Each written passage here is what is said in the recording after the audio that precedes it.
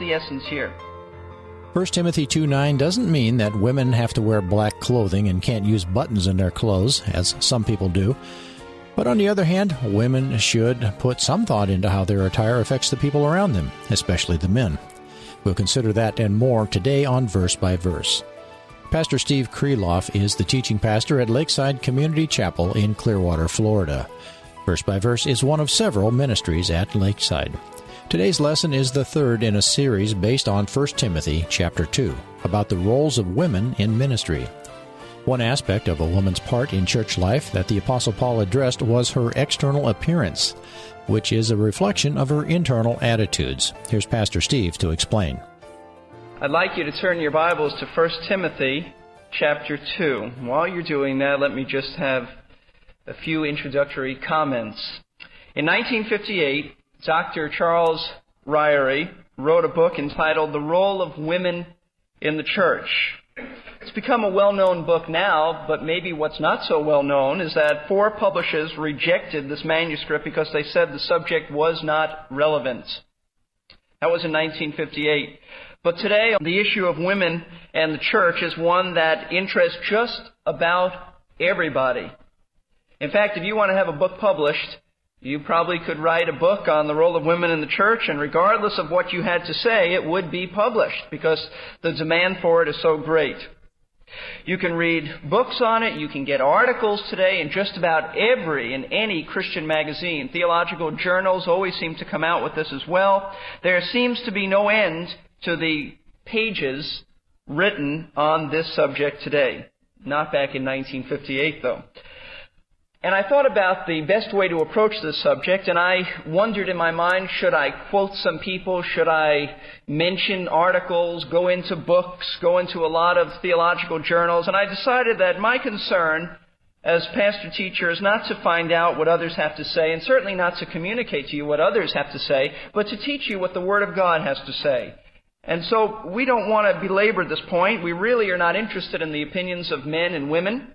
We are interested in strictly what the Word of God teaches on this subject, regardless of the fact that many have changed their views in the attempt to be relevant and in step with society, and I believe they have really adulterated the Word of God. And so I invite you to look at 1 Timothy chapter 2, 9 through 15. Paul says, "Likewise, I want women to adorn themselves with proper clothing, modestly and discreetly, not with braided hair and gold or pearls or costly garments, but rather by means of good works, as befits women making a claim to godliness. Let a woman quietly receive instruction with entire submissiveness, but I do not allow a woman to teach or exercise authority over a man, but to remain quiet. For it was Adam who was first created, and then Eve. And it was not Adam who was deceived, but the woman, being quite or thoroughly deceived, fell into transgression. But women shall be preserved through the bearing of children if they continue in faith and love and sanctity with self-restraint." Timothy was sent to Ephesus, not necessarily because he wanted to be there, but because Paul needed him to straighten out the church. 1 Timothy chapter 1, verse 3 says this, "As I urged you, as I entreated you, Timothy, as I begged you upon my departure from Macedonia, remain on at Ephesus, in order that you may instruct certain men not to teach strange doctrines." The problem with the church at Ephesus was a corrupt leadership who were teaching strange doctrines, doctrines that contain myths and legalistic law teaching that they said was equivalent to salvation. Really, Paul sums up the theme and the purpose of 1 Timothy in chapter 3, verse 14 and verse 15. "Timothy, I'm writing these things to you, hoping to come to you before long. But in case I'm delayed, I write so that you may know how one ought to conduct himself in the household of God, which is the church of the living God, the pillar and support of the church." And so the whole theme centers in this book around the problems that went with the church at Ephesus. It's important to understand that this was a church that wasn't functioning as God wanted His church to function because the leadership was corrupt.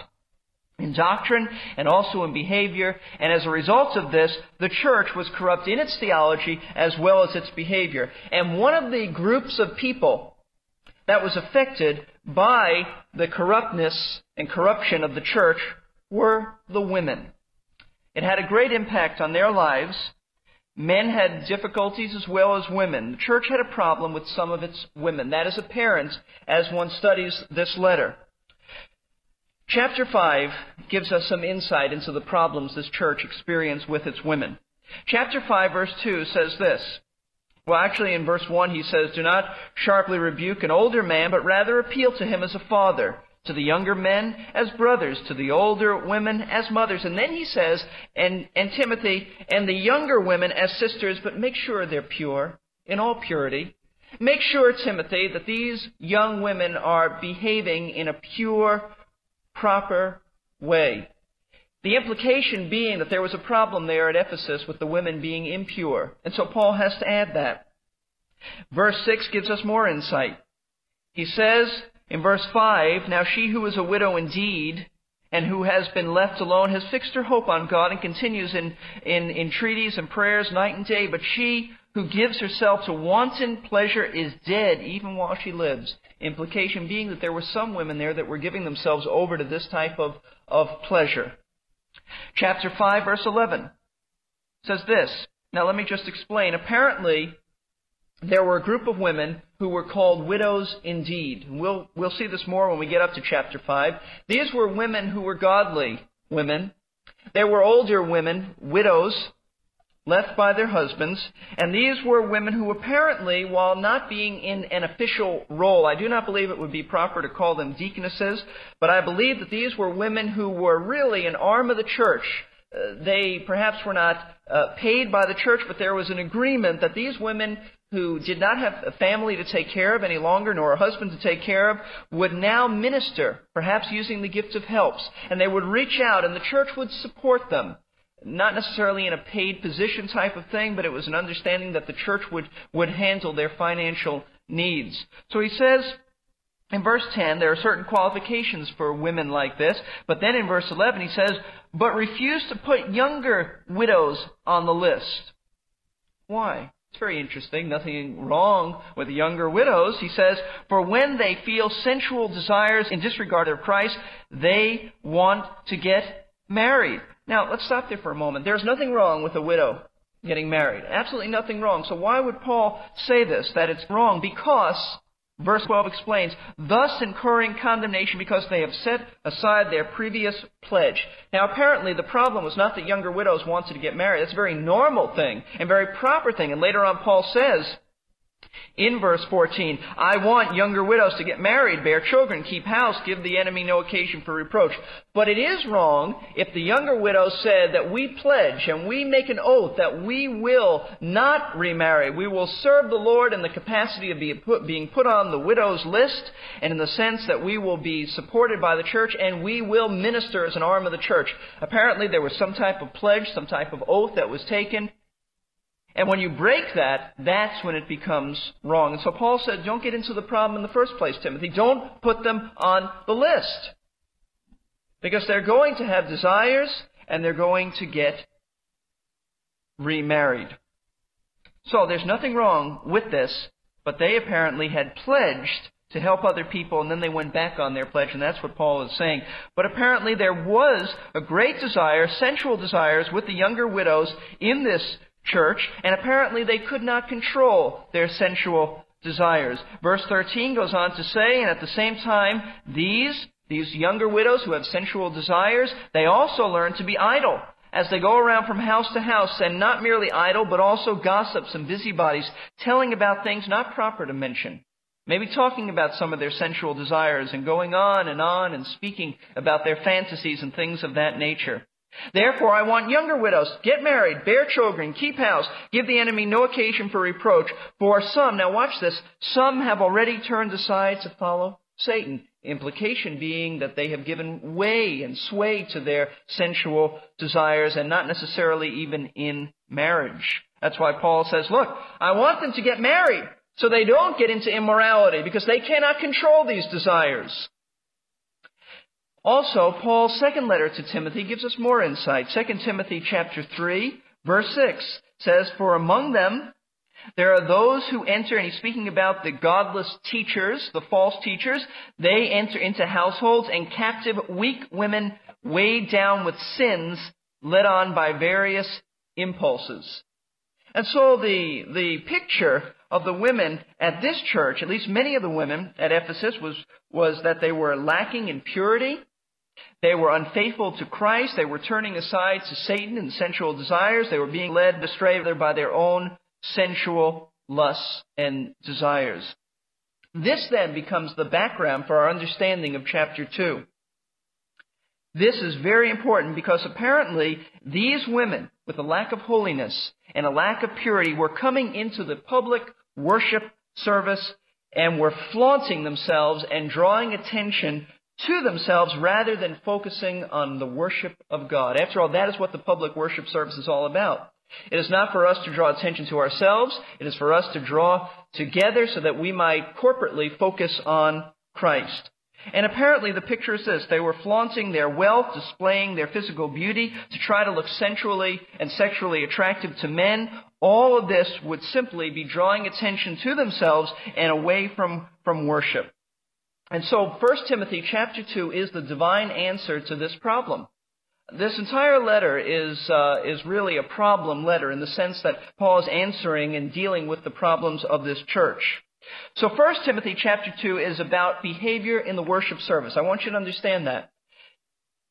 It really answers this question: what is appropriate for women in the worship service?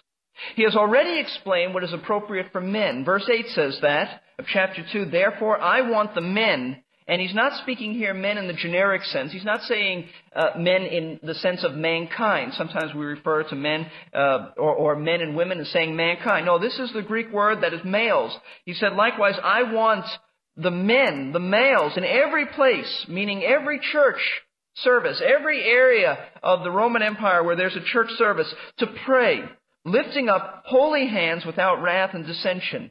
The men are to come in with holy hearts, and the hands being representative of actions and symbolic of actions, and therefore they are to pray with a holiness. They are not to come in with a spirit of unforgiveness. They are not to come in with an attitude towards God or with people that would be characterized by dissension and disputes. So he says, after having addressed the issue of men, that men are to come with holy hands signifying purity of life into the worship service, now he says the women need to come into the worship service with a purity of life as well. And so chapter 2 is really, and I want you to understand this because this is so vital to the interpretation of this passage, that Paul lists how the women in worship should be godly and pure. And he gives us a number of ways in which women in worship can evidence their godliness and purity. That's what the passage is all about. Verse 9 says this, likewise. That's how Paul starts it. In other words, he is moving on to a new subject, but not really a new subject. It is a continuation of the old subject, and yet it is one related to it, but one different in a sense. In other words, just as men should come to worship with a pure heart, so women should come with the pure heart too, evidenced by their appearance. Now, how was she to appear? Likewise, he says. Likewise. Likewise what? How is a woman in worship to appear? Well, Paul says, likewise, I want women to adorn themselves with proper clothing.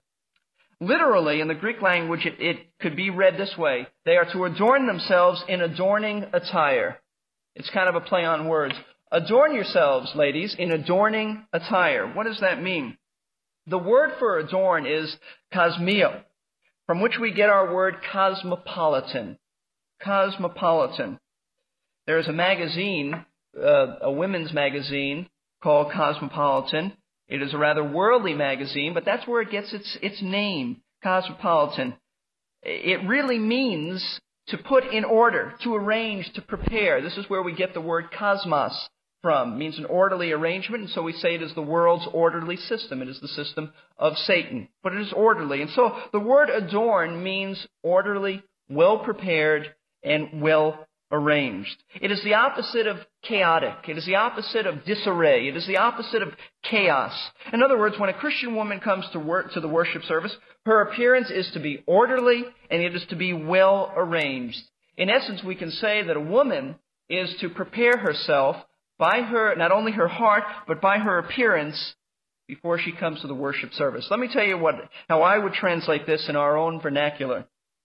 I would put it this way: her appearance must be in good taste. I think that is the essence of thought. It must be in good taste. But it goes beyond that.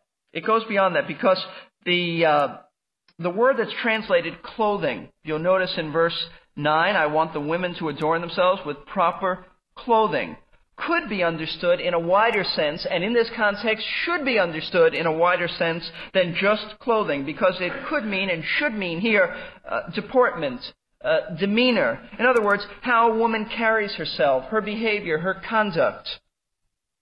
In other words, she is to look orderly on the outside because she is orderly on the inside. That's the thought here. A woman is to reflect her decency and her orderliness on the outside, what is really on the inside. You see, it isn't that God is totally concerned with external appearances. In fact, God is really not primarily concerned with it. Men and women are concerned with it. For the Bible says God looketh on the heart, but men look on the outside. But God is simply saying that His concern with the outside is that the outside and external appearance must be a reflection of the internal character, orderly and well arranged, not chaotic, not confused, not messed up. When a Christian woman comes to the church to worship the Lord, she must come with a spirit that isn't chaotic and with clothing that doesn't reflect disharmony in her heart. That is the essence here. You see, worship demands a proper preparation. Just as the men are to prepare their hearts before they lead in the service, so the women are to prepare their hearts so that they might adorn themselves and be reflective of a godly woman. Now, this clothing, he says, is to be characterized by modesty and discretion. The rest of verse 9, or at least the next part, says that the women are to adorn themselves with proper clothing, modestly and discreetly. Now, we may just pass over those words and say, oh, I know what that means. But do we know what that means? Modesty. What does modesty mean? It's a word that at least we use in Christian circles, but I think we miss out on the richness of it because perhaps we don't go back into a Greek study guide and find out what the word means. So I'll tell you what it means. The word modesty is a sense of shame that shrinks back from going beyond the proper limits of a woman. It shrinks back from beyond the limits of propriety. It is a proper reserve. In fact, the root of this word means to be ashamed. There is a sense of shame, and I believe the King James Version translates this word shamefacedness. And the thought is this, and I think this is really the intent of it. The thought is that a woman would be ashamed to think that by her clothing she would tempt a man. That's the thought. There is a shame. She will not go beyond what is proper. She would be ashamed to even think that she could be a part of putting into a man's mind the wrong thoughts by her appearance. That's what this word modesty really means. But the word discretion also adds to it. Discretion means, now some translate it to think sensibly, and I think that that's a part of it, to have a sound mind, to think sensibly, but it goes beyond that. Not only is it to think sensibly and have sound judgment, but it also means a self-restraint, a self-mastery of sexual desires. That's how the word was used. It means to have a constant rein upon your passions and your desires. And so it's translated discretion, and discreetly, but it's sensible thinking and it's self-restraint. In other words, ladies, what he's saying is when you get dressed for church, use your head. Dress in such a way that would not and could not possibly arouse a man, and dress in such a way that would reflect that you have a control upon your desires. That's the thought of this. You see, this was the problem at Ephesus, and this is really what gets us into the heart of this issue.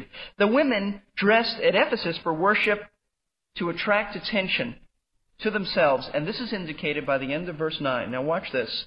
Not with braided hair and gold or pearls or costly garments.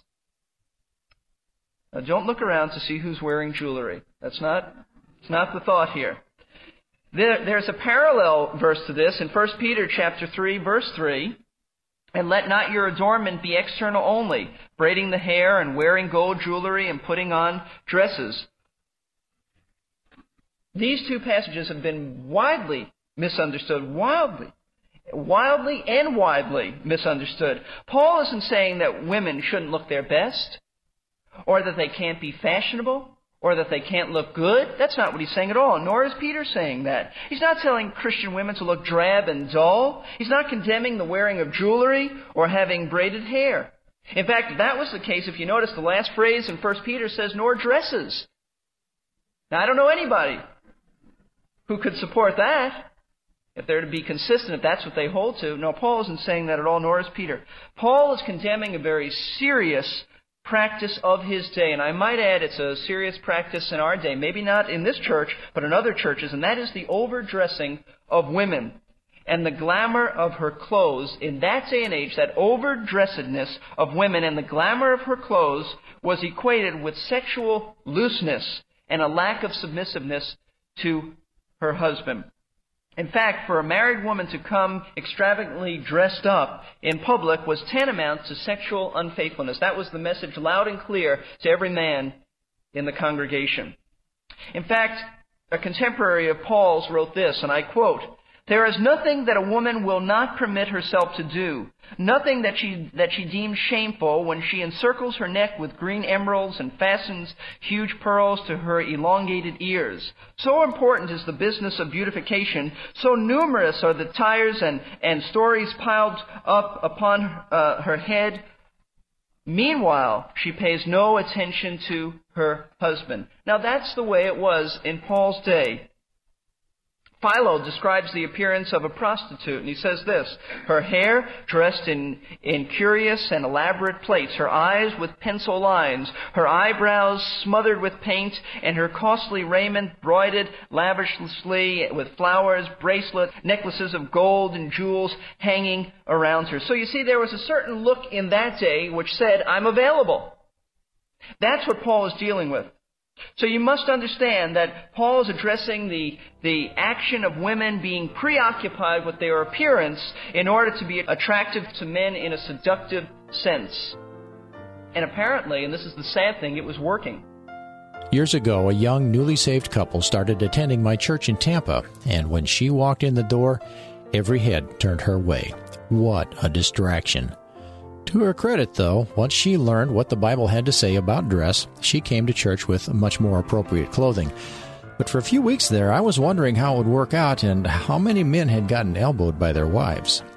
You've been listening to Verse by Verse, and a Bible lesson from Pastor Steve Kreloff about women in ministry from 1 Timothy chapter 2. Pastor Steve is the teaching pastor at Lakeside Community Chapel in Clearwater, Florida. Our website is versebyverseradio.org. I'd like to take just a few seconds to tell you about an opportunity for our visually impaired listeners. If you have a digital talking book player from the Library Service for the Blind and want a free audio Bible for your digital player, call 1-800-838-5924. 800-838-5924, or visit blindbibles.com. This is Jerry Peterson inviting you to come back for our next Verse by Verse as Pastor Steve Kreloff concludes this two-part message on women and how they ought to dress in church. It is a little rude to go to church looking like a slob. It's natural to want to look good for our friends, and especially for our Lord. But church is not a fashion show either. Some people, especially women, seem to be trying to outdo each other in their lavish dresses and jewelry. Next time on Verse by Verse, we'll consider real beauty, and it's not something you'll find on a clothes hanger.